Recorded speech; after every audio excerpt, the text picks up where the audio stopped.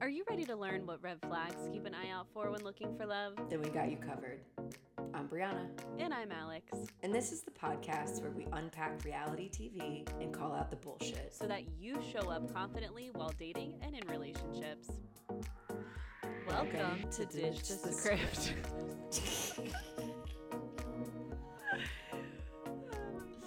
I love it. Oh, we're past our time. Hi. We're past our time. That's the balloon, right? Oh, girl. Okay, first of all, I'm going to catch everyone up. So, Okay. My birthday was on Friday, September 30th. Happy birthday, Bree! Woo! Thank you. I'm 31. She be 31. And I feel, you guys, I have to acknowledge, like, being in the 30s. Don't believe what they tell you. It's fucking great over here. It's great. I want to have a conversation with you about this because you are also now 30. You're in your 30s. I am. Yeah. Everything that they tell you about your 20s being the best time of your life, it's fucking bullshit. I completely agree. I think it's one of the most challenging times of your life. And I think 100%. the 30s are fucking great so Great. far. I have only enjoyed myself and my life much more in my 30s. Way more. I feel like it's because you know who you are. At least for me, like speaking from personal experience, my 20s were like an amalgamation, if that's even the right word to use, of me chasing men who weren't good for me being stuck in a victim mindset, me like not knowing what trauma was or what trauma responses were, subjecting myself to abuse of all kinds. Like that was my 20s. Yeah. So now, like end of 20s into 30s, it's like, okay, I know what my needs are. I don't care about being, feeling selfish for meeting my needs first, because that's just not the vibe. And so many other things. So it's like me being like in this day and age, it feels so good because I'm living from a place of like authenticity and like filling my cup up. So yeah. What about you?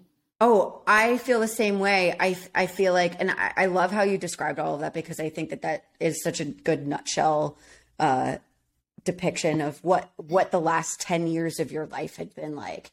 It was, if I could assign a word, tumultuous. It is tumultuous. Yeah. For me, it was just like, imagine being in a touch tunnel and everything's dark. And you're just feeling around for like where the exit is. Also a great visual though. You're like in a fun house where you're like, this isn't fun. Yeah, literally. How the fuck do I get out? Actually, I'm glad that you mentioned that because I think a lot of my 20s was like, I spent most of my 20s single. And a lot of my 20s was like, people being like, this is like, 20s are so fun. You're supposed to be having so much fun. And I'm like on the ride being like, am I like wiping away tears? Like, am I having fun yet? That's such a relatable thing for me because there's certain roller coasters with certain drops where I will get teary eyed, and that's like I'm like hooked in, and I'm like, wait, okay, but this is fun because then I'm like, woo! But then my eyes are like crying. No. What I think that what I expected my 20s to be like was to like meet the love of my life and to like build a family, right? And again, those are things that felt really, those were messages that were sold to me through movies and television, like stuff that I loved and crave watching. But also like my parents met really young. They had a family in their like mid to late 20s, and it just felt like, oh, it's just going to happen. It's just going to happen. It's just going to happen. But what I used that time to do instead, there was a fair amount of dating, love, heartbreak, the whole nine, which I feel really grateful for. Yeah. Right. But what I developed and fostered in my 20s was actually like the strongest friendships ever, mostly with other women. Like I feel so lucky for our friendship. I feel so lucky for all of the other close friendships that I have really spent all of this time nurturing. They have taught me how to be a better person, how to be a better friend, which actually in turn has taught me how to be a better partner.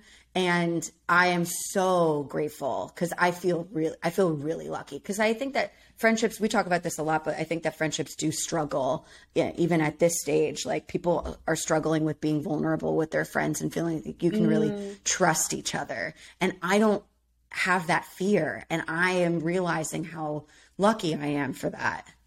Yeah, that's amazing. Like how and all of us that are friends with you can absolutely say we love you so much and you're such a special human. So I just want you to know that times a million, and like don't get sick of hearing it because we'll all keep telling you.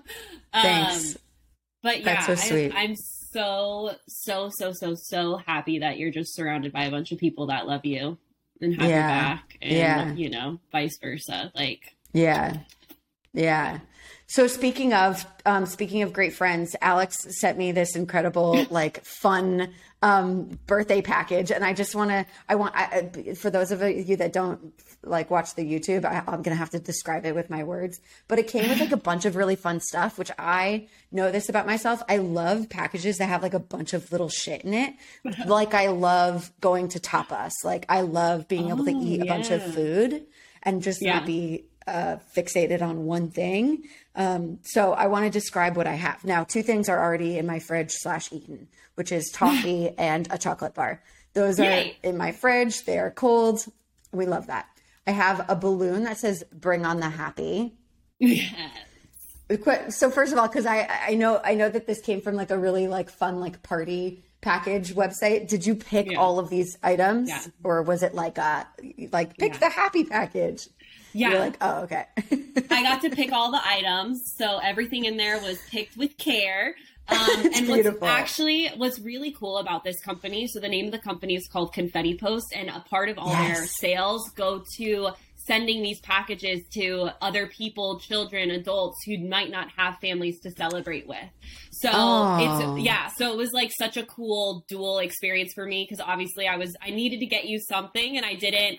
Full transparency, I was like, I want to do something fun, but I didn't know what that looked like. And then I stumbled upon this awesome site. So it felt really good to do both, like treat you and be able to give back in some way. Yeah. Okay. Thank you for plugging them. Their information is theconfettipost.com. And if you have people in your life like me who like are easily excitable and like love all of this like little stuff, and love the idea of like looking at a new thing, it's really good for our ADHD. Like you should definitely get this for them. So I have a pin, a pizza slice with hearts on it, and I particularly like the card because it says "Slice, Slice, Baby."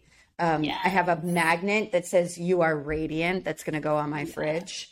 A beautiful little note, which is private, and I'm going to keep that for me. This I think is really cool, and I wanted to ask you about this, but it's a microwavable popcorn on the cob. So it's corn on the cob, but you put it in a bag and you microwave it, and does it turn into popcorn? But it's on. Yeah. Do you what? Yeah. What an invention. I had to look it up. I was like, this looks really cool, and I think she'd really appreciate the coolness of this. But I also didn't know. So once I learned what it was, I was like, oh yeah, she's getting this. Because I've never seen anything like what a fun thing. Yeah. Yeah. I'm really excited about that. Okay, here are the parts that I am obsessed with. So there's this like cute little notebook, and it's called Another Bucket List in the Books, which is really cute and really appropriate for like this time of my life in my 30s, where, you know, you feel like, or at least I can only speak for myself. Like I feel like I haven't accomplished a whole lot. I've definitely accomplished some things, and I never really looked to the future to like,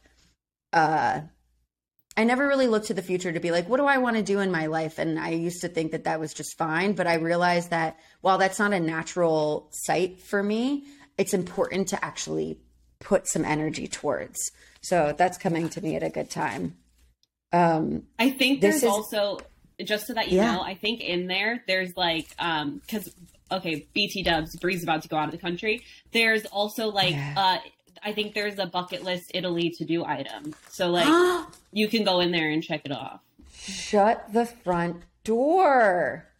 That's really cool. Okay, I'm really excited about that. You'll have to explore it later. Yeah. This is a, it says Good Morning Beautiful. It's a little spritz, and it's got like an energizing blend of essential oils. And I did spray it in my mom's face, and she liked it. Great. There's a Confetti Post, you know, birthday card here. This I love. There's like a "You got this" little notepad. I just wiped a booger on a different notepad. So these can be notepads, or they can be napkins in a pinch. Yes. And then, okay, this is really exciting. This also feels like it's like directly from your heart to mine. which is the eucalyptus and chamomile, bathing milk. It's like a powder, but it creates into like a bath milk. So that sounds luxurious and delicious. Hell yeah. Get yourself. Don't drink it though. Don't drink it. Don't drink it. Okay. There's one other thing, and I purposely did not send you a video of this, but what came in here also is a little like confetti pop, which as it should have, because it is the confettipost.com box. But so I brought it to dinner, and we didn't do it inside. Yay. Like I would never do that to an establishment that didn't ask for a confetti to clean up. But we did it in the parking lot, and I had my mom like take a slow-mo video of it. But unfortunately, I think this was my fault. I didn't put enough like power into the push. And so it is like slow-mo, very anticlimactic. Like I'll post it to our Instagram when this episode releases, but very anticlimactic, like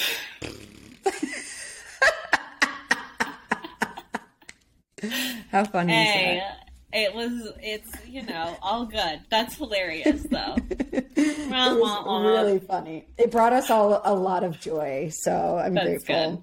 That's the point of the confetti popper anyway. Yeah. This was such an incredible gift. I definitely recommend people use this for people in their lives if they thought that this was fun, and maybe make them open it up for you on FaceTime so that they can you can hear all of their joy. I thought the balloon was going to come filled up, though. No, you Not didn't. In a packet. I really did. I thought it was going to come filled up, like attached to the packet. I'll fill it up for you, girl. No, it's not. Jesus, you're so funny. Oh my God. I'm so glad you had a wonderful birthday, despite the hurricane vibes. Yeah. Oh, she's filling this up. The hurricane did cancel. The hurricane did cancel all of my plans. I know. So Brie had a lot of her besties flying in from, I'm assuming Boston, but probably other areas to go to a concert. No, pretty much Boston. And then this hurricane canceled all those plans. So she got creative though and still celebrated. Yeah, we were lucky that my area didn't get hit from the hurricane as bad as it did in areas like Fort Pierce. So I'm really, really lucky. I'm glad that all of my friends are safe. I'm glad that my family's safe.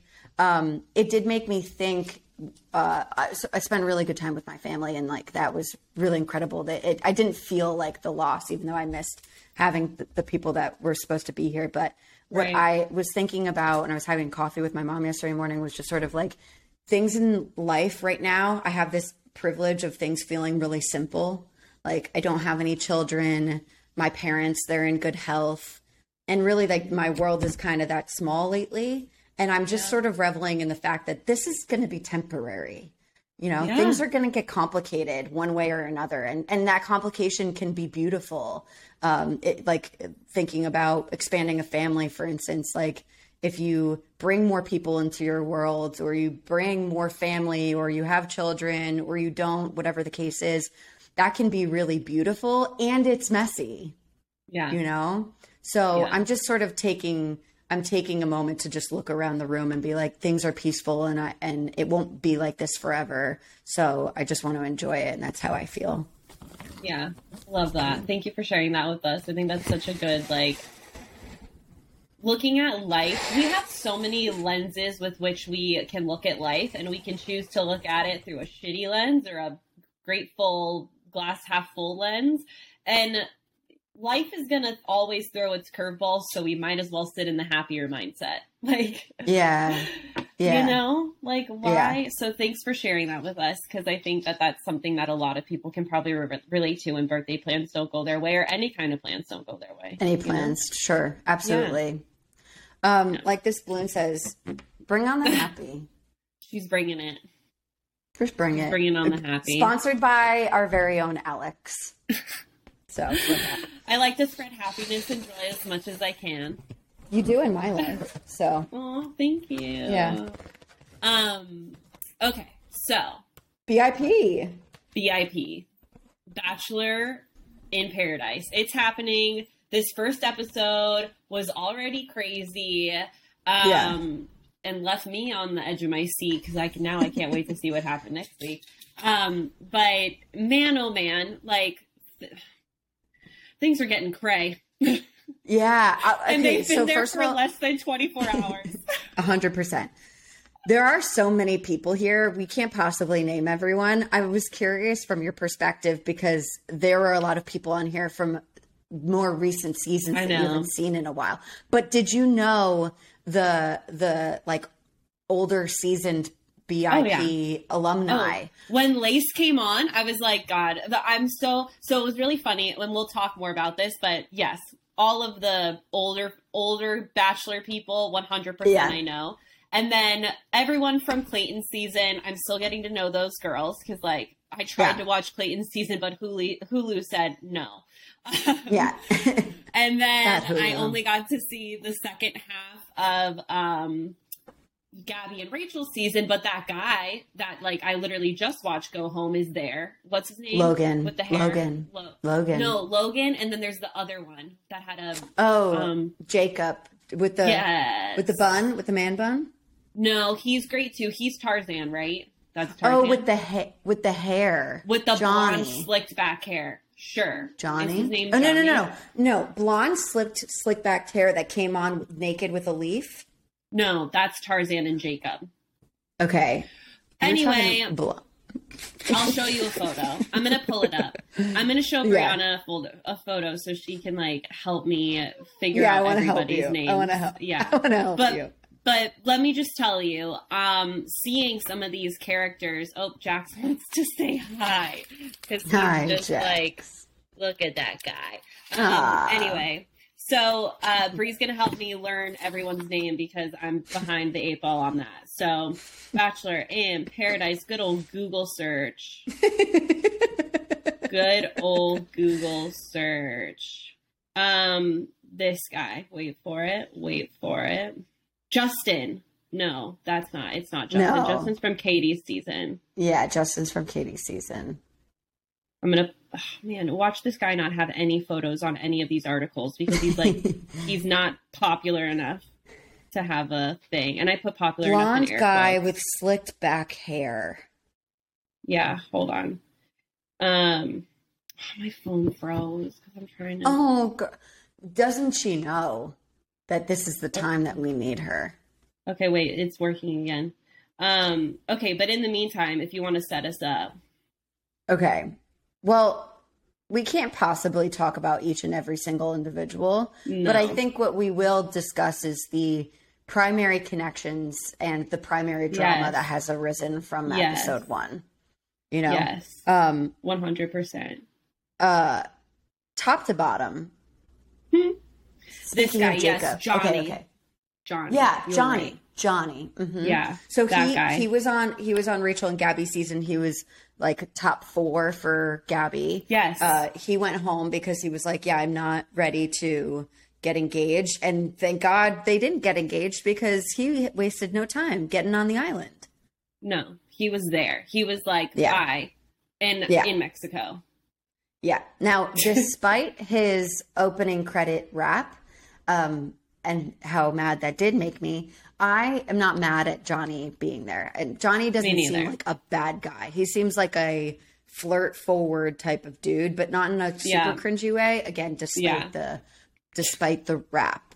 The rap was bad. The rap. We're going to give grace. We're giving grace.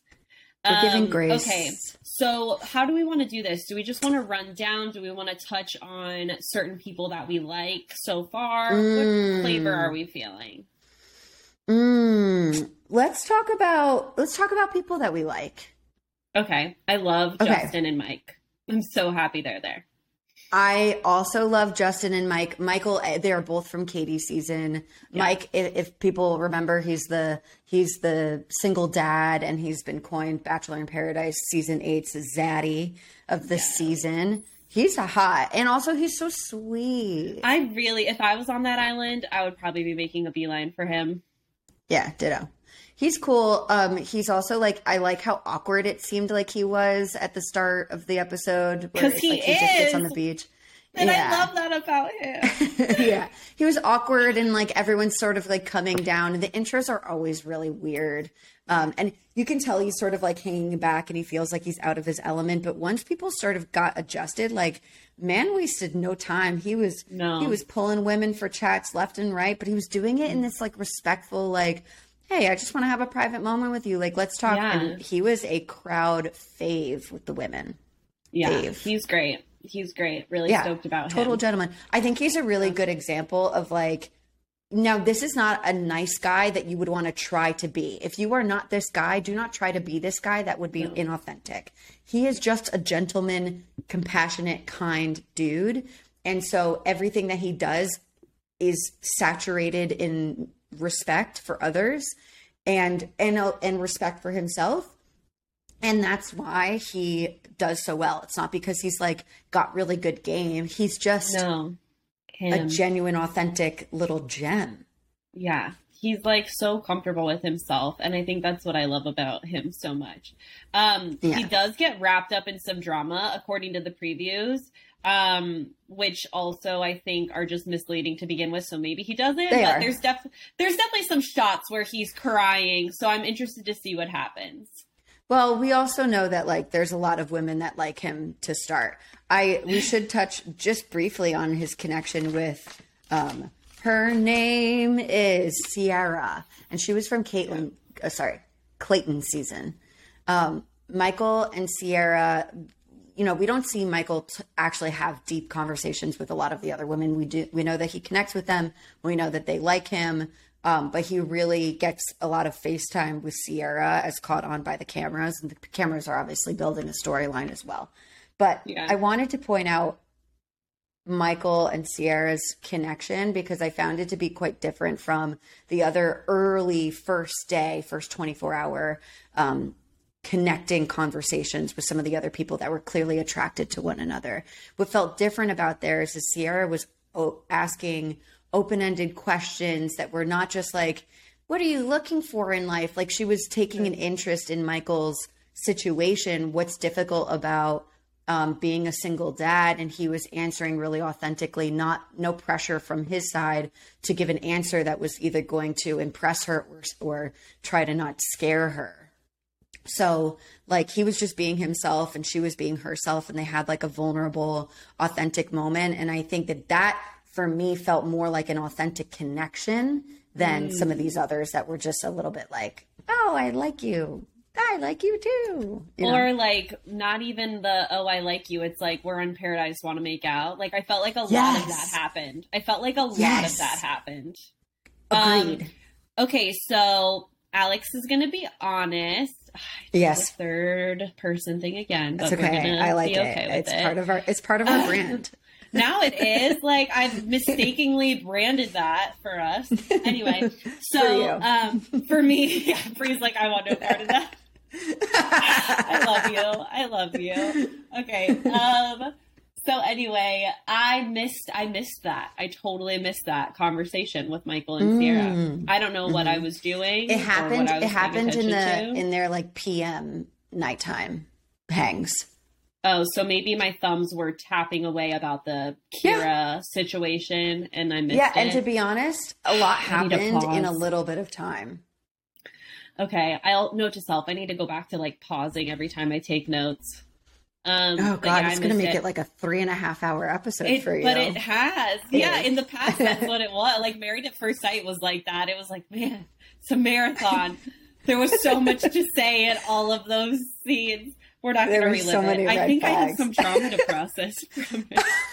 Low-key. Girl, the anytime you mention Married at First Sight, I'm like, Yeah, what is that? What is that like chest clench that comes up when we talk about that? You know what? If I could just break the fourth wall for a second, you guys. Break it. You and I went through so much trying to unpack that season that I really feel like we should have been paid. Like we should have been paid because we did a better job than the fucking professionals on the show. Exactly. And I feel like no one on the show listened to us.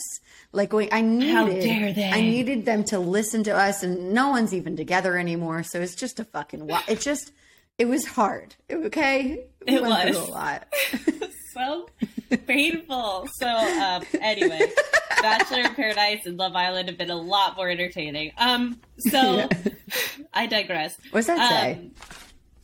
What? Nothing. Nothing. Yeah, I'm leaving that darkness in the past. So Michael and Sierra had a great combo. Now, I don't know Shanae. Yeah. I based off of what all of the women are saying about Shanae as she walks down the stairs to enter, I'm a little scared to see, because all of them are in agreement around how calculated and manipulative and like backstabby she can get. So I wanted to ask you what's like the tea, because you know her. Yeah. Okay. So clue me in. So here's another full transparency sponsored by DTS moment. I saw Clayton's season from the beginning up until middle through Shanae's like drama, drama peaks. So I saw it building. So I know about how it builds, but I dropped off of Clayton. Wow, I really want to call him. I really want to call him Caitlin. I dropped off Clayton's season well before like he got to the fantasy suites where he like told everyone he loved them and had sex with everyone. Great. So, but what I know is that Shanae had sort of coupled up with another identified villain, and I don't remember her name. She's not on BIP, so she's not relevant.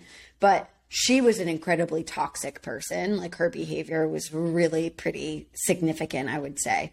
And Shanae was just sort of like vibing off of this energy of like competition and like, I'm going to do whatever I need to do to be. I hate that vibe. To win. It was very like, I'm going to do it. And I think like, yeah. And it just, and then she sort of built a caricature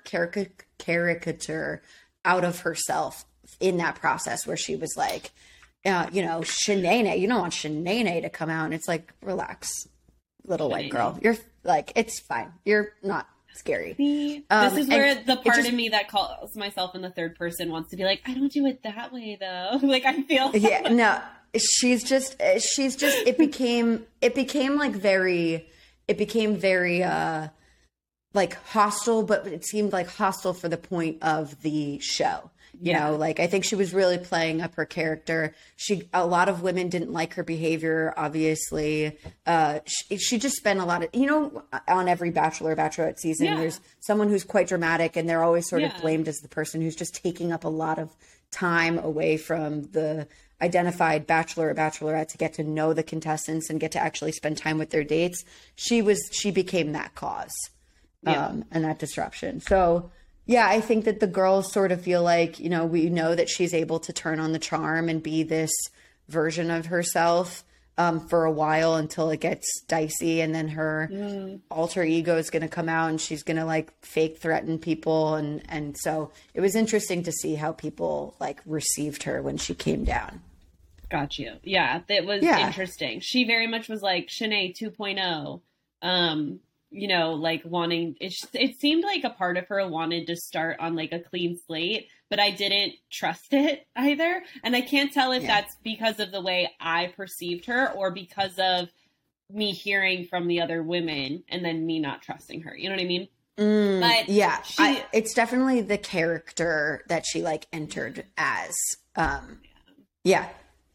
So then she goes and like, this is what I'm talking about. Like we're at Paradise, let's make out. Her and Jacob just suck face for no reason. It was the most awkward thing. It was like, they looked at each other and they said something. And then all of a sudden it was just like, okay, let's make out. It was so awkward. Yeah. To me, it was very like juvenile. Like it didn't feel like adults trying to make a connection. It felt like two adults kids on the playground being like, let's kiss by the water fountain. Yeah. Like, I was just like, I don't know what's going to happen with either of these two people, but they, as of what we're able to see right now, neither of their behaviors suggests that they seem ready to actually find genuine connections in this place. And I get that the show is not just about finding connections, about entertainment and feeding off of like Bachelor drama buzz. But like, I just felt like if what you came here for is to actually meet someone, y'all are not going to be able to get it this way until someone calls you out for it or tries to real. be like, hey, I actually really like you. Can you stop fucking around and doing all that weird shit? Yeah, please and thank you. So there was another couple that was sort of giving me a similar vibe of like, hey, we're on Paradise, let's make out. I felt kind of similar about Serene and Brandon, whom I like as a couple. Yes. I think I just like them because they look good together. They do look really good together. They're really cute. Like, I know Brandon because of the season that we watched him on, and he had such a great entrance. Like, he came down and just like did his little goofy dance. Like, it was cute. Yeah. And then like beelined it for her. I don't know Serena as well, but tell me, like, she's from Clayton's. She's Okay. from Clayton's. She made Final Four. Great. I'm pretty sure she got to like Fantasy Suites, but she left, you know, at the Fantasy Suite week. She is based on what I know about her, she's a genuine girl. She's a teacher. Great. What I saw of her in this episode is, and she's like pretty well liked. What I saw of her in this episode is that she already wanted to meet Brandon. Like, that was an important connection for her to make. But what was interesting to me was that once she had the opportunity to talk to him, she kind of fumbled the bag, in my opinion. Like, her flirting game was pretty weak. And maybe that's just her. Maybe she's just awkward. There are also cameras. But I felt like he was trying to, like, connect with her. And he's obviously attracted to her. And she's clearly attracted to him. But because it was hard for her to, like, give him much, like, then all of a sudden I found that they just connected over the fact that they were attracted to each other. I didn't find them actually working towards getting to know each other. And seeing what they were both about. Yeah, we're going to have to see if that gets better in time. I really would love to talk to someone because clearly they know who's coming now. They're not hiding the fact that they know who's coming. Whereas in previous Bachelor in Paradise seasons, I feel like they didn't talk about it so candidly. But now, like, it was always like, I hope so-and-so comes down the stairs. Like, that's how they said it. But this season, it's been like, well, you know he's coming. It's just a matter of when. And it's like, whoa. Weird. Like, yeah. And then also, because Andrew, I think, had a connect. I can't remember the gal he talked to. But Andrew said, I wanted to make it like, okay. And he was like, I wanted to make it feel like we already knew each other. Because she was like, I feel like I know you, even though I don't. And he was like, well, that's kind of what I was going for. So I'm like, wait, so you all get the list of who's coming in the cast and you start DMing each other? Like, that's what I'm picking up. And I feel like that's cheating. I don't know if I do think I agree, in which I do think that they have an idea of who's going to be on the island. Yeah. Excuse me. I don't think that they were connecting of some of the connections that existed before the show started. I don't think that they knew that they were all going to be on Paradise together. I think that they happened to be colliding with one another at these like Bachelor type events. Or mutual stuff that they all sort of like move in and out of. And so I think that he knew of Teddi and maybe had connected with her and was like, then found out that she was going to be on the show. And I think he was like excited about that. Okay. It seems the same. If that feels the same way about Brandon and Serene. And though I feel like this is totally separate, but Romeo and Jill obviously were connecting and talking. We got to talk about that. Romeo and we're going to talk about, you know what? Let's leave that for a little because that's going to be a whole thing. That's a giant cup of tea. Yeah, giant. So yeah, it's interesting that some of them knew who each other was. It's funny because they obviously don't know anyone from Gabby and Rachel season because it was airing while they were filming. So they had truly no idea. Yeah. Okay. So we also have Justin and Genevieve. Oh, I like them. I like them too. There's a moment that I wanted to talk to you about. Okay, tell me. I also, can I be very clear here? Although I do like them and like where they're headed so far, I do still feel it was a little rushed. Like, we're in Paradise, let's make out. I agree. Like, the two can coexist. Just because someone has a genuine connection and clicks with someone doesn't mean that the vibe isn't, let's make out, we're in paradise, right? So yeah, I just want to say that it's not necessarily a good thing or about, like, in the case of Shanae and Tarzan, that's one thing that was so, like we said, juvenile. This case was less juvenile, but still a very similar, like, rushed, like, why not? Let's suck face. Yeah. Okay. So I'm glad you brought that up because I wanted to talk about that in their context. Let's go. Genevieve obviously was attracted to Justin. I understand. I'm attracted to Justin. He's beautiful. Hot. Yeah. He's cute. And also like we got to his energy. He's silly. He's goofy. I don't think that he's good at flirting. I don't think that he's great in dating spaces. But I think that he's one of those people that when he's comfortable and you're comfortable with him, like y'all could probably have a great time and have a lot of fun. She obviously was already really attracted to him. She didn't make it known, but she wanted to like connect with him. He was attracted to her. They start connecting. They spend a good amount of the day / night together. And this is the important breakdown that I wanted to bring up. She is, he says, obviously I'm interested in you. And she was like, obviously. Yes. I wrote this down. I'm so glad. Yes. Okay, yeah. Great. Keep going. She's like, that wasn't obvious to me. And while we didn't get to see, they must have cut a lot of her her interviews out from the day after they met, because they had a pretty like surface level conversation. They were literally talking about like croc gems. Yeah.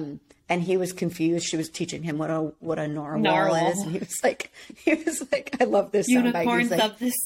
Yeah. He's like, they make sea unicorns. Like, so cute. So cute. But I think that she was disappointed after that conversation. We didn't know this as an audience.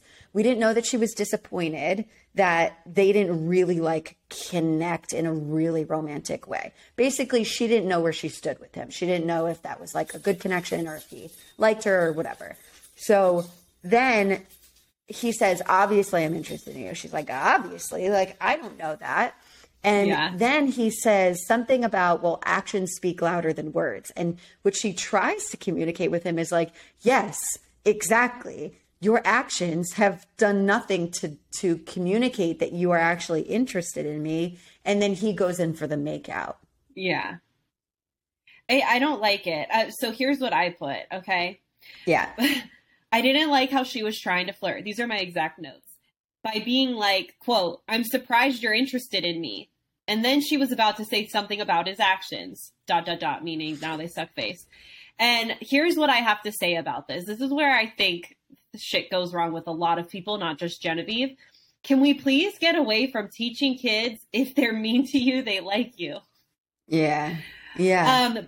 Because we grow up and we think this version of flirting is pushing each other away, right? So you could tell that in her conversation with him in this moment, she's trying to flirt by being like, oh, really? You're interested in me? Like, I would have never known that because of your actions. Like, she was trying to be like coy about it. And it's like, if you genuinely feel that way, use like, oh, that catches me off guard because I was kind of curious. I couldn't tell after our last, but thank you so much for sharing that with me. But like, that's not 90% of the time how people on these shows communicate, because that's so, again, vulnerable. So we divert into this like teasing, like, let's poke each other's buttons, let's call each other out in this playful way. But it really doesn't, like you said, like, it doesn't develop emotional intimacy or safety with one another. Yeah. So that's like what I got from that whole thing is like, I understood what she was trying to do, but I felt like she did it in the worst way. And it really like put Justin kind of in a shitty position in my mind, I think that they both fumbled the bag, if I'm honest. Yeah. I really think that they both screwed it up because I agree. Like, I think that while I'm sure that she was still in her feelings about, feeling like their connection didn't really hit it off the way that she expected or wanted it to. Her flirting with him was very playground schoolyard vibes where it's like, blah, blah. And it's like, okay, if you're trying to date this person, you're trying to like turn him on a little bit, like this is not the way to do it. And on the other side of this conversation, Justin didn't give her any sort of, he wasn't being forthright in showing interest either. He really was just being a dude having a conversation. She has a right to do. He's a person. But if he's saying, if he's using the words, obviously I'm interested in you, it's not actually obvious. I don't know that you're interested in me. That's the conversation that needs to happen. Yeah. Right. Yeah. Right. Because I think that this is where some people, I've experienced this with some men, but I know that people struggle with this in general. When people say actions speak louder than words. And I think that sometimes people feel like actions can only be physical, like symbols of interest, which is in this case, of course I like you. I want to make out with you all of the time. Well, I don't know if that means that you like me. That means that you like my face. Maybe you're attracted to like this skin bag that I'm in. Of course. Yeah. You would be. Duh. But it's like, the way that I just said skin bag so casually, but I think that that is also not that's not an action. That's not how you show up and you're like, I'm interested in someone. Like you could also like take someone's hand and like touch them and find, whatever. Or like consistently pull them for a chat, so here's the deal. When he said that and she reacted, I was low-key on his side a little bit because I was like, well, in my mind, and I'm not gonna lie, I use the word obviously in my own thought process. I was like, well, clearly because he keeps pulling you for a chat, like if he didn't like you, he wouldn't be pulling you for a chat. True. Now, true. This is why, but what we really need to pinpoint here is it's a love language mismatch, right? Yeah. Like if he feels that quality time, which is him pulling her for a chat, is like, this is me showing you I'm interested, but she's like, I need physical touch. It's already happening and it's been less than a day. So it's like, let's get more specific here. Because like if Justin were to say like, obviously I'm interested in you. And she's like, if she were to have responded and said, oh, wait, no, I'm really glad you shared that with me because it wasn't obvious to me. Then Justin ideally would have responded and been like, oh, well, how can I make that obvious to you? Like, what's the best way for me to communicate to you that I like you, that I want to get to know you more? Ooh, right? That would have been a very cool conversation. It would have, because that's really what's happening here. It's not that he's not, because like, again, from my lens that I'm watching this and I'm like, of course he's interested because he is pulling, that is his action, is pulling you for the chat. If he wasn't interested in you, he'd be talking to some other girl. You know what I mean? So it's like, I think that when we feel our feelings are always valid. Genevieve is 100% valid in feeling like it's not obvious to her because her system doesn't pick up or interpret things the same way that Justin's system does. So it's like, instead of being at this, let me lecture you on how actions speak louder than words, let me equip you with what actions I need from a partner to feel that you are interested in me. That's what needs to happen. Yes. Yeah, 100%. I don't expect that the two of them have the skills. Again, based on what I've seen about both of them in both of their seasons, I don't know if they both have those skills to like bridge those gaps. Yet. I want they them can to develop them. Yeah. Yeah, of course they can. Of course they can. I never had those skills. Girl, early 20s, mid 20s, Alex would be like, come again? Yeah. What? Yeah. Yeah. Yeah. And me, mid-20s me would just be pretending and being like, yeah, of course I knew that. Yeah. Of course I knew that. I haven't been sparring all day. Oh my God. Yeah, duh. Duh. Okay, yeah, no, you're so right. I think that this is shows like these, even though they're silly and they're built for entertainment, and similar to Love Island, the way that everyone shows up in these shows is so interesting because you really see them at these early stages where they haven't had to be held accountable for some of these dating accidents, these dating flaws, where the communication breakdowns that are just happening all over the place. And I love to see how those skills develop and progress as the show comes to an end, because if you want to make any of these relationships work, you got to fucking figure it out. Yeah, 100%. Okay, let's turn to something that I did not like, and I really want to call it out because I'm not okay with this. Yeah. So Lace walks down the stairs and like no one knows who she is. I obviously immediately am like, okay, this girl, like what I remembered from her because I saw her on whoever's Bachelor season she was on, and then she went to BIP. And I just remember being like, this girl needs help. Like she's lost in her emotional sauce. And so she comes back. She says she does a lot of inner work. So I said, I'm interested to see if she's grown. Yeah. The answer by the end of the episode is that. But in this moment, I'm like open-minded to it, right? And this gal, this blonde girl, I don't know what her name is. Shanae. Oh, no, it was the long blonde. It wasn't Shanae. It was the other one. But she was like, like, I'll look her up next. But she was like, 6 years, girl, you're done. Go away. Yeah. Like why you shouldn't be here. That's Haley. Go ahead. Haley. I wasn't a fan of that because let's be real here. If it was a hot guy from 6 seasons ago, she would be like, come on down those fucking stairs, homie. So It's like, I'm not okay. Like, women, and then we wonder why I feel like a lot of women struggle to have female friendships, and it is because society loves to pit us against each other, and we are conditioned to sit in that energy play into that. Yeah. And so I don't like it on national television seeing other women put other women down. It really bothers me. And as subtle as that I mean, to me, it's not subtle, but I think to other people, they'd be like, oh yeah, 6 seasons ago, go away. But it's like when you zoom out and you're like, but she wouldn't say that about another man. So she's purely saying it because this chick is female. That is icky to me. Lace deserves to be there just as much as Haley does. Yeah. Yeah. It's threatening. She gets voted off. She gets voted off. But like, that's not your place to be in that energy. So I just wanted to say, like, women, ladies, like, check yourself too, because like we all just need to we need to spread the love. We need to have each other's backs. Like, women, I'm just tired of it. I'm tired of society telling us what boxes to be in. I'm tired of society telling us how we should be in relationships and friendships, and I'm tired of society prioritizing women's sexuality to the point to where we're cutthroat with each other, and it's more natural for us to tear each other down than lift each other up.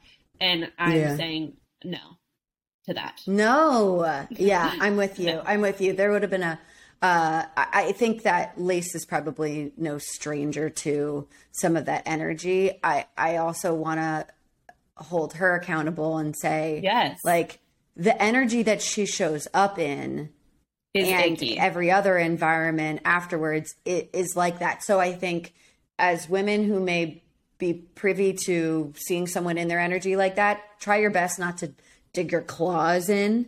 Just hang back and be like, oh, that'll be really interesting to see how this works out for her. You know? Yeah. Don't engage.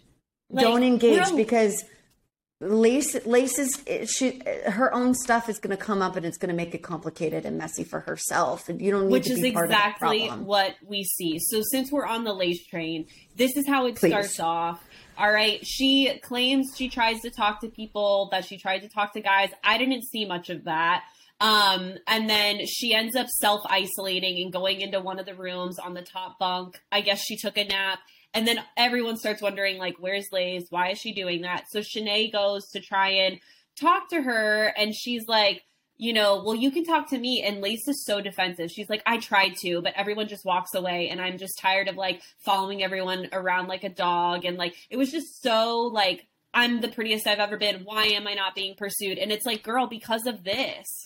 Because of this. It's not an attractive energy to be on edge. It's like, instead of being like that, sure, it might feel like being a puppy dog. You need to be selective, maybe try and have one solid conversation with one person instead of being everyone's favorite person the moment you arrive on the island. Like, that's not realistic, But I don't know if that was ever going to happen for her. No, but like pulling herself away completely from the whole gang is definitely not going to solve the problem, especially if you're in that piss poor attitude. So it's like, go do something that you are going to love, that Lace is going to light Lace up, or go try and make that connection, or at least hang out and watch the other people make connections and just be a part of the, not like a peanut gallery. That's what I'm looking for. Cause there's like a few girls that sit on a daybed and just like people watch and they're like, look, ooh, they're making out. Do that then for now. Yeah. But self-isolating and then getting mad at people because you self-isolated is bullshit.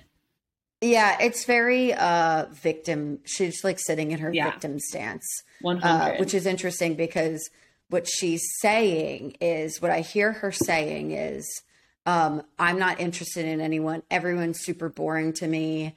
This season sucks. First of all, you've been there for like 10 hours. 5 minutes. Chillax. Yeah.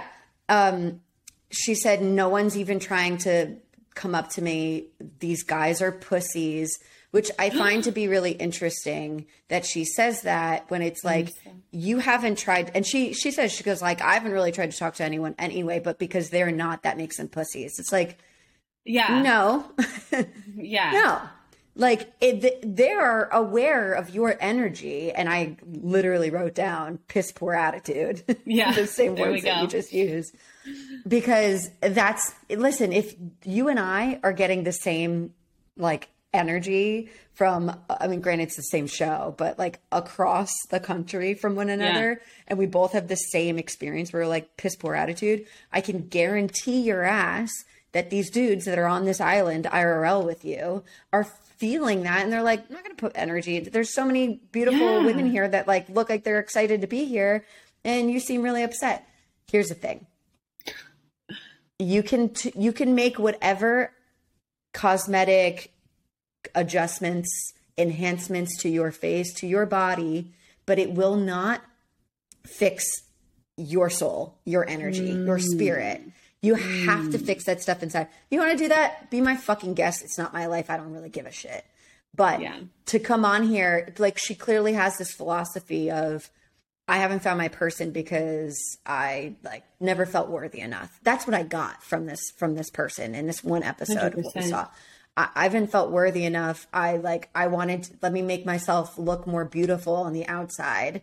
I am the hottest that I have ever looked. I am the prettiest I have ever been. Okay, and people still don't want you. Sorry, babes. Yeah. Like this is the thing. Yeah. Go ahead. I just want to add to this. That's like it. if this has been you and you've like you're in this day and age where you're like, I really, really, really want a relationship. First, I hear you, I see you, I get that there is nothing wrong with craving a relationship. And if it pangs you in your soul that you are single, this is something that you need to heal, because there's nothing a relationship can bring you that you can't give yourself. I'm going to say that again. There's nothing a relationship can give to you, can bring to you that you can't give yourself. And I know that might be hard to hear right now, and that's okay. That's okay. Yep. When we are on the hunt for a relationship and we want a healthy, conscious relationship that lights our soul on fire, the first thing that needs to happen is we need to become the partner we want to attract. We need to become the partner we want to attract. If you are sitting alone in a bunk bed and you're like, no one wants to come talk to me. No one thinks I'm pretty. Doesn't anyone see how beautiful I am? Why aren't you talking to me yet? Right? Is that the type of partner that you want, Lace? Do you want a partner when they don't look at you the right way, or when you don't look at them the right way, or when you don't talk to them when they want you to talk to them, and that's how they're going to react? Do you want that? If the answer is no, then you got to change that within you first. Yeah. If the answer is yes, keep on going on, because you'll attract that. But to each their own, like, you know, but I just want to say, like, we need to understand that we got to hold ourselves accountable and stepping into the type of being that we want our partner to also carry. And we cannot hold others to a higher standard than we hold ourselves. Like, it needs to be an energetic match. So that's that. Ooh. You said a lot there. I so agree. I think she needs to do a lot more than just book her next cosmetic appointment. Yeah. She needs. She was beautiful before. Like, she was a gorgeous girl before. I feel for her. I so feel for her. It's clear that she didn't feel that way about herself, which is what breaks my heart. And I think a lot of us struggle with this. It's a different topic, different podcast. But like, I think that's the thing, is that you can make these changes. You could show up on Bachelor in Paradise again. But if these aren't the reasons why you're struggling to find your match, you gotta adjust your fucking energy, and you have to figure out what's blocking that energy from being better. And I'm not talking toxic positivity. I'm not saying like you need to do actually what she shifts into, which is, okay, I'm just going to be fake as fuck. Yeah. I'm going to be fake as fuck and just be this person and glob onto the next dude who will have me and lie to everyone and tell them it's my birthday, whatever weird fucked up games that she literally numbed herself out and went into a different persona, and it was to just deflect. And it was just sort of like, I just want to fuck around now. I'm not talking about shifting that energy in that way, because that's also incredibly toxic, and it will also never bring you what you're looking for. No. I mean, you have to figure out what are the barriers. You have to figure out why do I feel this way? What makes me, what has made this journey so difficult for me? What do I not like about myself? What do these relationships, these heartbreaks, these challenges bring up, that like my fears about myself? Where does that come from? Babes, get you a therapist, a real good one. Yeah. Yes. A real good one. And then you will be beautiful, because that will be coming from within you. Like you are already beautiful. Yeah. But before we even learned any of this stuff about her, my first notes about Lace, because I didn't know her, was that her energy, her body language was really closed off. Like even in her interviews, not just on the beach, but in her interviews, like her shoulders are turned inwards. Like she's really closed off. She's like a pretty tall woman. Like she's got height to her. Like she could have all of this like gorgeous fucking supermodel power energy, but she doesn't. And she's like turned a little bit inward. Her gaze is like downwards and away from any camera or person that she could make direct eye contact with. It's like down here. And so those were the first thing I noticed. I was like, yeah, no one's going to be attracted to that. And then we saw all of the other stuff, and I was like, oh. So let's get back to what ends up spiraling, because like, oh my God, this also, she's a great example of self-fulfilling prophecies, like our own insecurities and trauma becoming, I say that all the time, but this is a great example. So basically what's happening, and this is what's always happening, when someone has a large defense mechanism like this, it's really the root issue is trauma. So first, at some point, you know, she had some kind of trauma that left in her this defense wound of like, I need to isolate, I need to pull away from everyone, because like it's this kind of ferocious energy of like mama bear energy. Like she's protecting her inner child in this way of being like, get away from me, and no one thinks I'm worthy. Fuck you. So what ends up happening is that's Alex's parts work in description. The protective mom energy. Okay, so then what ends up happening is Shanae comes in. They have this really awkward, like, goes nowhere conversation, and then she like says that it's her birthday, and then everyone believes her, and she's full on lying about it. Eventually, she admits to Wells she's lying about it. I'm not quite sure if she admits to anyone else she's lying about it. They all do birthday shots. She gets a birthday cake, and then she just like storms up to Logan and is like, "It's my birthday. Come sing to me." Basically, it was and it's like, whoa, like 0 to 100, like also not the best way. Then they talk, and he calls her loose, not Lace, loose. He forgot her name. She freaked out. She's like, but not fully. Like, come on, give him some grace. It's the first day. He got one letter wrong. You haven't been around all day. Like, but she didn't. She like laughs in his face in like a disgusted way, not like in a haha, you're funny, that's not my name way. Yeah. She's covering her in that moment. Ooh, yeah, more mama bear comes out, and it's just like, girl, you gotta look at that part of you. You gotta make friends with that inner beast, because one, it served your purpose for a long time. So you gotta just figure out what that was, and then give it a new job description, for lack of a better way to put it. How do I want to be when I feel this within me rise? Like, how can I change this part of myself in a good way? Not change like it's bad, but change as in growth. Like, what can I choose to, how can I choose to show up right now? Yeah, that was her spiral. And it was only bad. One episode. It was, I think that there's going to be more from her, unless she might not get a rose from anyone. So that might just be it for her quite quickly. But I'm pretty sure that's what happened last BIP. Oh, really? She like came and went real fast. Yeah, babes, because it's her energy. Yeah, it was like a week. I think she was on for like a week or two last time, but it was pretty quick, and she also just didn't get a rose, if I'm remembering correctly. Yeah, poor Lace. What happened for her in that moment was definitely like, we all carry around these like core beliefs about ourselves. They're usually quite negative. Like, I'm not worthy. I'm not pretty enough. I'm not memorable enough. Maybe one that is difficult for her. I'm not special enough. So when Logan gets her name wrong, that hurt that we saw. I mean, of course it sucks to like sit across from someone who like fucked up your name when you literally just told them, I just want to be straight with you, because I'm 31 now and this is important to do. I'm 32 or whatever.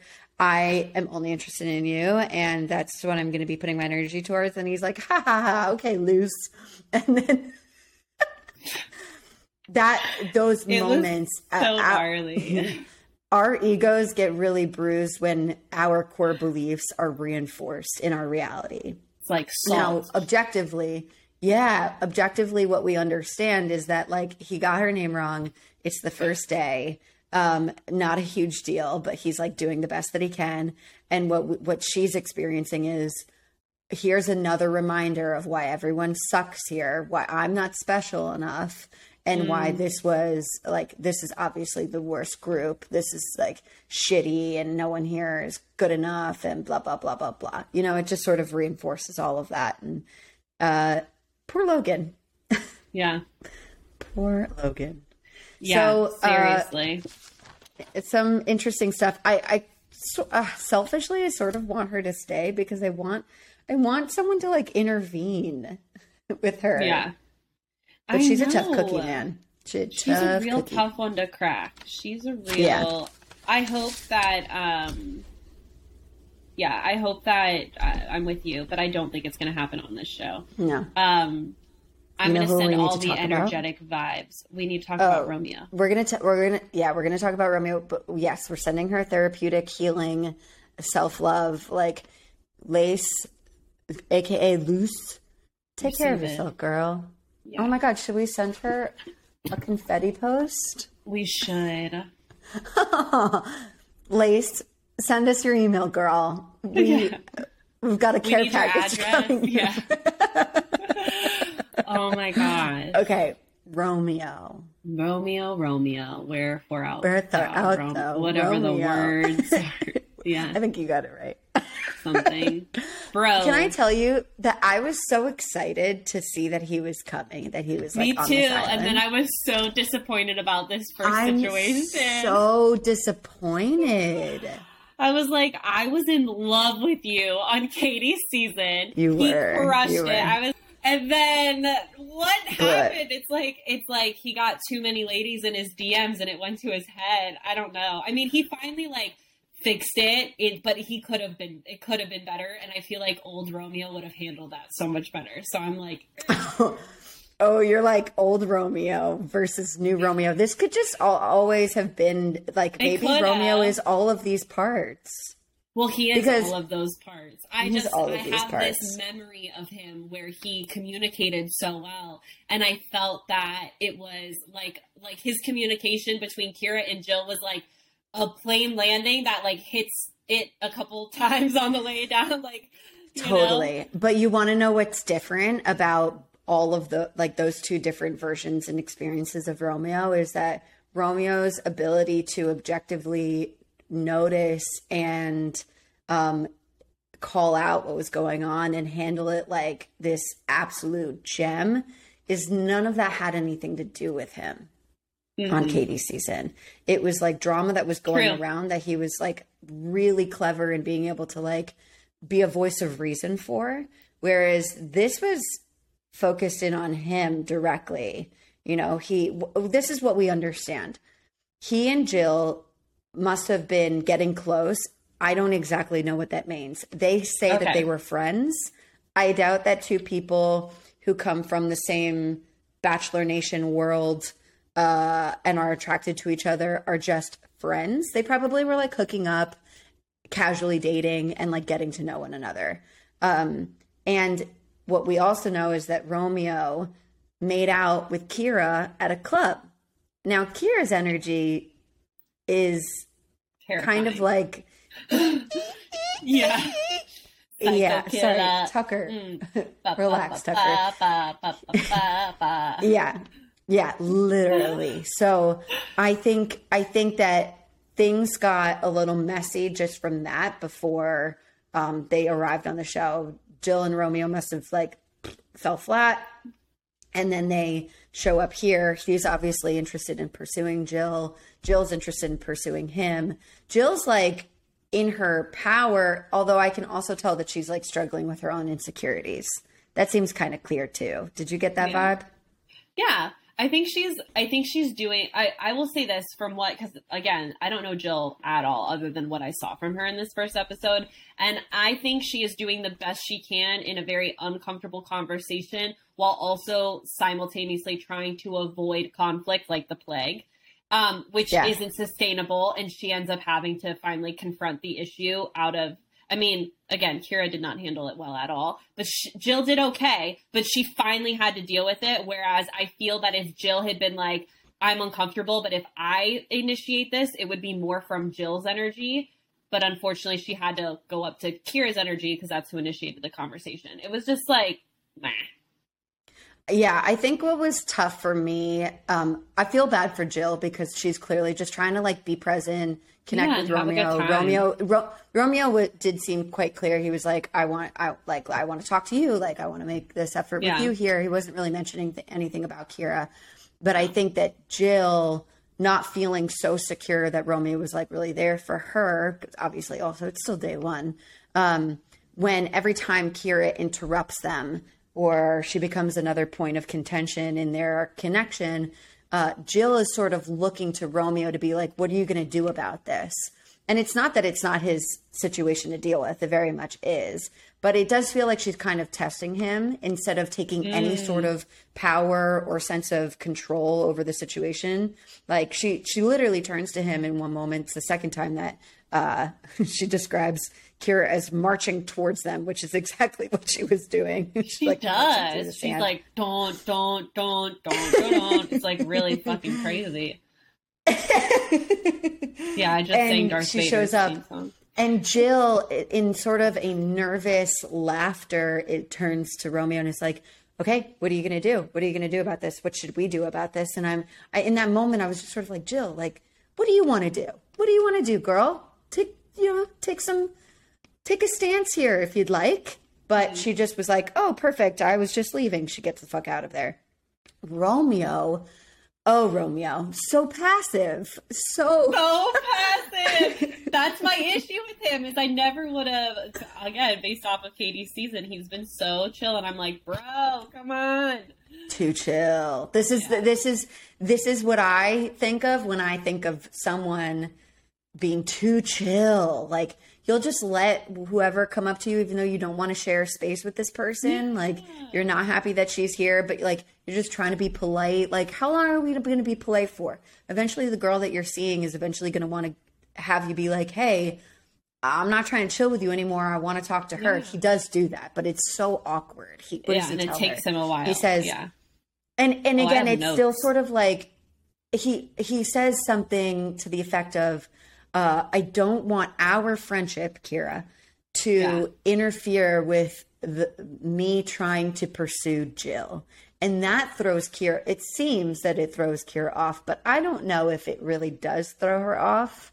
No, I think that is manipulation. It was icky. Yes. Yeah, because Kira responds to that and she's like, well, you're in paradise. Like, you're allowed to be open to other relationships. Like, she's choosing to not hear him. He said, I don't want our friendship to interfere with what I'm pursuing with Jill. Now, to Romeo's, detriment, he said to what I'm pursuing with Jill, he could have been like, I don't want our friendship to interfere with the relationship I'm pursuing with Jill. Like, he could have been more specific there, and then this rest of the conversation wouldn't have needed to happen.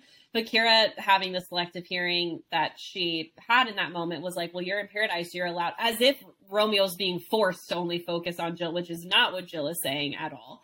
And then finally, Romeo asserts himself and is like, I would like you to let me pursue Jill in peace. That's what he said. Yeah. And I was like, finally. Yeah, finally. The other thing that was really subtle, but I did not like, was when Kira first entered the beach and Romeo and Jill were sitting there talking and Kira steals Jill's drink. Kira asks, as she reaches for the drink, she's like, can I steal this drink? And grabs it. And Romeo's like, yeah. And it's like, bro, what? You could have been like, no, that's Jill's. Like, so, and I don't think it's malicious at all on Romeo's part. I think it's very passive. I think he gets overwhelmed with Kira's energy and is like, ah! Like he fawns. He just fawns so he's hard. Afraid. He's afraid of her, and it's conflict avoidant. Yeah. Which, you know, both him and Jill have to, like, if they're going to be in a relationship, someone needs to be like, okay, we have an issue. Let's talk about it. You know? Because both of them like to avoid it. Absolutely. Every time that Jill was on screen, I was really trying to like experience her without the music playing in to like help me like sway how I'm supposed to feel. Yeah, I was sort of just trying to, because for the sake of our show, I wanted to be like, if this scary music wasn't laid on top of her, like, how would I feel? Like, I was trying to really reach for more empathy for her to be like, is she really caught off guard? Obviously her ego is bruised. She was just rejected. But as we discussed, rejection happens. It makes us feel how we feel. But I was just trying to be like, is this a person who, for all that she was aware of, like, made out with this dude, saw him here, was excited, was friends with Jill, didn't know that they were really connecting. Like, I was just trying. And I think maybe the rest of her reactions the rest of the night were sponsored by alcohol, but like, she clearly didn't respond well to this rejection and how it made her feel. And she turned into a much scarier version of herself than what already existed. And I was just like, I wouldn't be able to sleep near her bunk.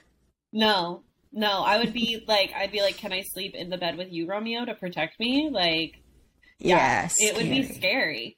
So Kira immediately stomps back over to Jill, pulls her for a conversation, and because Jill left and like went to go chat with the girls, but Kira immediately starts to go like, I didn't do anything I didn't do anything to deserve this. What's your problem with me? And just starts like going at Jill. And then Kira starts to say that, first of all, they both start saying a bunch of you statements. And I just was like, just stop. Because it was like, you this, you that, you this. Yeah. It's like, okay, cool. We're in a you battle. This isn't going to go anywhere. And then Kira says, and I really want to open the floor for this uncomfortable conversation, but I want to know what your opinion is. Kira starts to say, I feel like I've been gaslit by you and Romeo. You kept telling me he was just a friend, which I don't recall hearing at all. And then Kira says, I feel disrespected by you. You've been slut shaming me. She starts saying all these things. First of all, I completely disagree. What's that movie where it's like, lies, deception, Galaxy Quest. That's what was coming up for me. I was like, deception, lies, like, not true, because I hadn't seen any of it. Now, granted, I also want to acknowledge, like, it's an edited show. I don't foresee Jill being that type of person. She goes and tells the girls, like she said, I was slut-shaming her. The other girls were shocked by that. So I feel like I can, with about 80% confidence, say that wasn't happening. But a lot of, like, accusing was happening. My question that I want to understand your opinion is, when someone comes to us and is saying these things, they're like, I feel like you've gaslit me.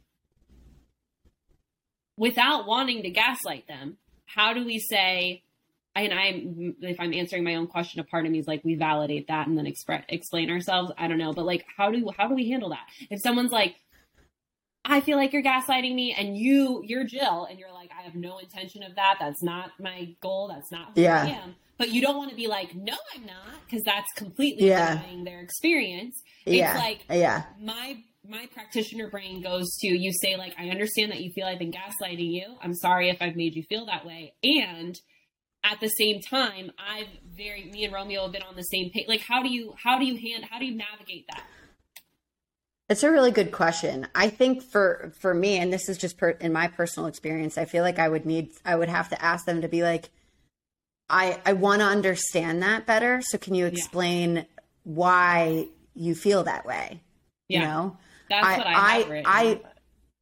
Yeah, like if you feel gaslit, I must be missing information. Please, like, help me understand where this is. Because if it's truly a manipulative tactic, and I do think that people are pulling the word gaslight and narcissist and just like throwing it around, and honestly, people are, and trauma, people are throwing it around and then using it to put themselves in a victim stance and elicit people's, you know, sympathy and empathy for them, instead of, and it's sort of directing the attention away from what problem sort of really transpired. It turns the story into something else that becomes too messy to even really be able to see what is true and what is false. So I think if people are truly manipulative, if you ask them to explain themselves, like, if they explain it, it's usually not going to make sense. Yeah.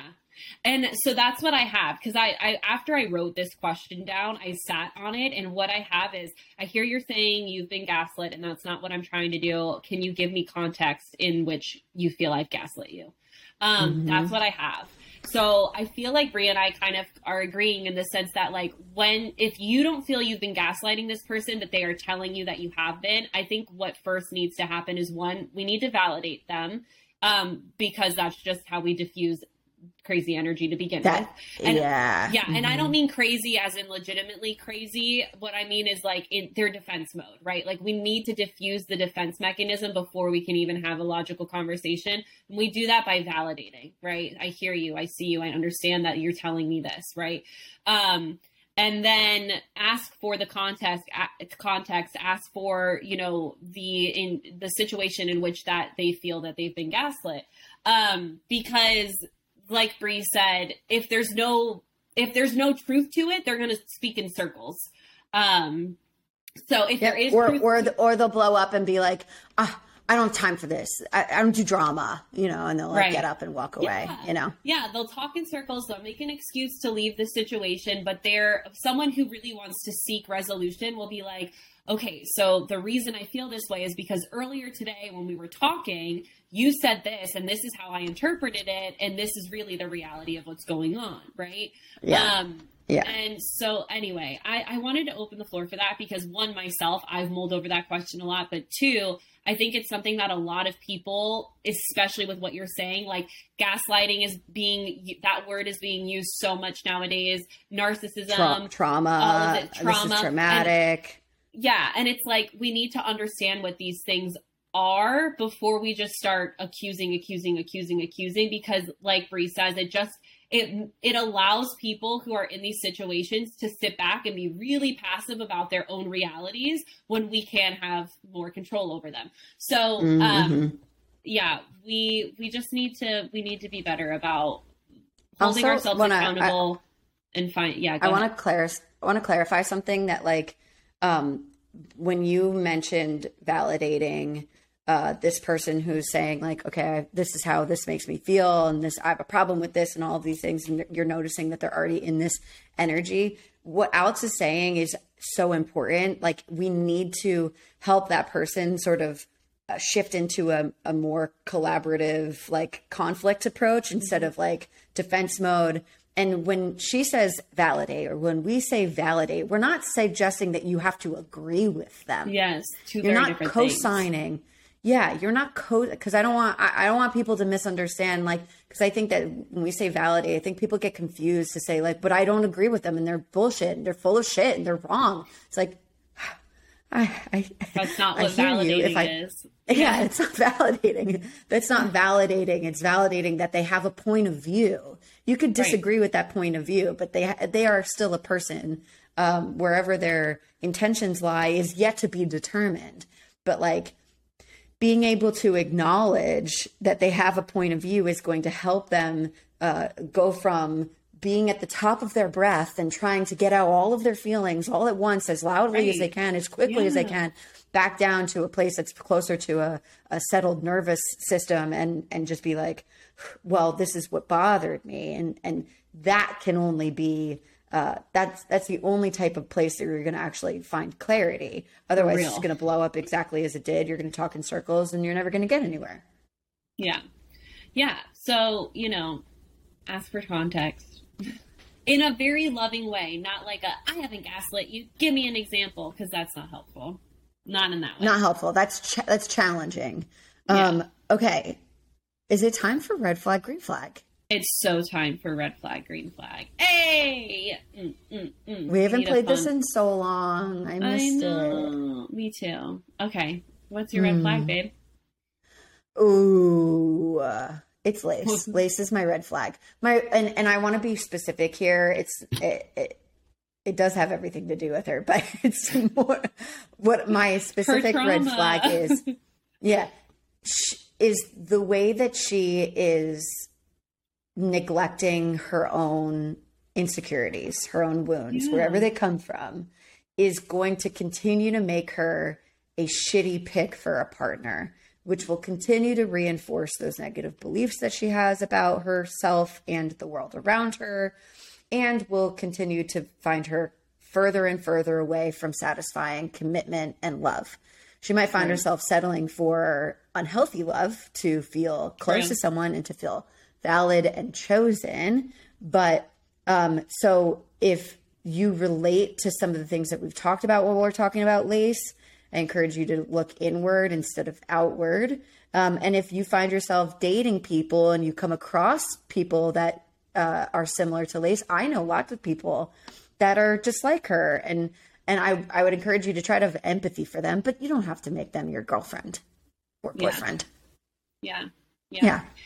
My red flag goes to Kira for taking out her own, very similar to Lace, taking out her own insecurities and rejection wounds on another gal, Jill. You know, because it's like in Kira's mind, I can assume from her perception of the situation, she feels that Jill won over Romeo by talking poorly about Kira. Is like, that's what it sounds like when Kira's coming up and accusing Jill of these things. Like, you're slut shaming me. What's your problem with me? And so she really blames Jill for the reason Romeo's not into her, when really the truth is Romeo's not into you because he's not into you. Ouch. That stings. Yeah. Sit with that. Yeah. Sit with that. Yeah. That hurts. It's allowed to hurt. But you going after other women and trying to shift blame because they ruined your relationship, which isn't true, like, that's not going to get you anywhere. You're avoiding the real issue, you know? So that's my red flag. Yeah. I'm with you. I'm very much with you. Okay. Green flag. Who's my green flag? Oh my God. You know who we didn't talk about? Who? Who did we talk about? Andrew and Teddy, who had like a full date. A full-on date. Well, we'll talk about them right now. We have a red flag, green flag interruption. Yeah. An to bring intermission. you the Teddy and Andrew tea. Yeah. What did you think of it? Let me go to my notes. I think it was really cute. The note that I had and remembered typing about Andrew is that he was so into her, he was tongue-tied, which I thought was super cute. Very cute. But other than that, I was like, they make out. Oh, I had more to say about the actual date than their connection. I was like, a margarita hot tub in the middle of a bar? Like, that's gross. Extra. Gross. Yeah. Gross. So those were my notes, is that he's so into her, he's tongue-tied, and what's up with the margarita? Yeah. That was about it. What? Red flag. Margarita like, hot tub. Yeah. He was like, kissing her was great. And I'm like, all right, cool. I think, I will say this, my perception of Andrew from Katie's season is that he's a little teddy bear. Like, he's just a sweet person. So I think Andrew's teddy bear energy with Teddy might make a lot of sense. We'll see. What do you think? Yeah, I mean, I think that they were like appropriately awkward to start, and I actually want to normalize that awkwardness, because again, I think what we're more familiar with in early romantic connections is things feeling perfect and they flow easily, and we just had banter and it was just nonstop, and I love this example of like, you can be really nervous and really kind of awkward. Like, he was struggling. Yeah, he was, and it can still be playful and okay. I think what's actually really useful, that I've been paying attention to this a lot as I watch these shows is that it's okay to like name your nerves. It's okay to check in with someone and say like, how are you feeling? You know, it's not exactly a deal breaker for most of us to hear someone say, you know, I'm really nervous right now. Some of us, that makes us feel like, oh my God, you're like nervous to be on a date with me? Like I make you nervous? It's kind of cute. You know, like if what you're feeling is nervous and you're anxious, I think this is a really good message for any of us that are listening to this that struggle with social anxiety and worry about saying the wrong thing, doing the wrong thing, and just not being like a social savant, is that like you can be nervous and it's like totally fine. You can call out your nerves and be like, actually, I'm just really nervous right now. Be a little bit transparent. That's going to make your partner sort of have clarity on why you couldn't string together a full statement with ease. And like, chances are it's still all good. Like, because what we ended up finding as they continue to hang out together is that they were so playful with each other and they had like a very similar joyful energy. They were talking about that. It led to them sort of say like, oh, what I'm attracted to you is you remind me of joy. And he's like, and you have all of this confidence. Like, I feel like you're this confident person. And she sort of had this reaction like, oh my God, I'm definitely not that confident, but maybe being with him makes her feel confident because he was nervous and that made her feel reassured. And so what he gets is like, you're a confident ass girl. And there you see their like little sparks of joy just help them connect. It was easy. It wasn't filled with like dramatic romance. It was just normal. And it was nice to see that.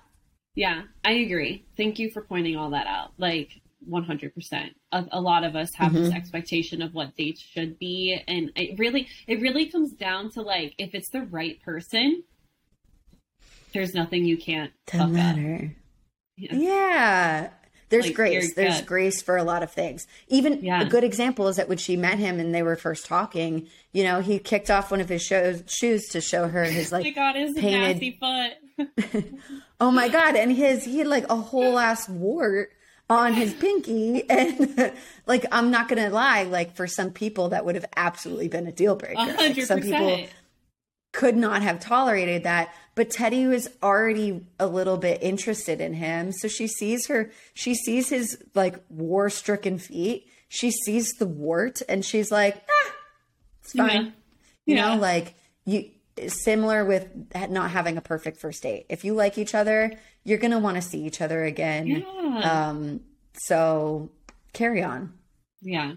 Let it go. Let it sit in the energy that your perfect person's going to find you someday anyway. So like, let the universe do its thing and you just sit back and enjoy your motherfucking life. Like that's the vibe. That's right. That's going to be my green flag is, love it. Andrew noticing his own nerves and being vulnerable enough to take the risk and say like, hey, I'm nervous. And like, again, I think that helps bring a little clarity if she was having any feelings of like, what's going on with this dude right now? Like, what's happening? It's good clarity and it takes the mystery away. And chances are, if you like each other, it's not a deal breaker. So be awkward. We like it. 100. What about you? I love awkward boys.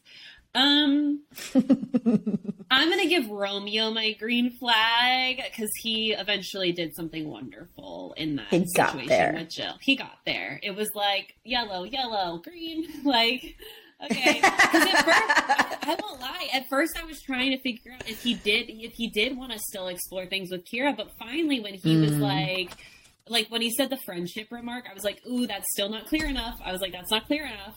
And then agreed. And then he was like, I want you to let me pursue Jill in peace. That's very clear and direct. This is what I want. I want Jill, and I want you to let me do it in peace. Saying, please, back the fuck off in the most courteous way he could.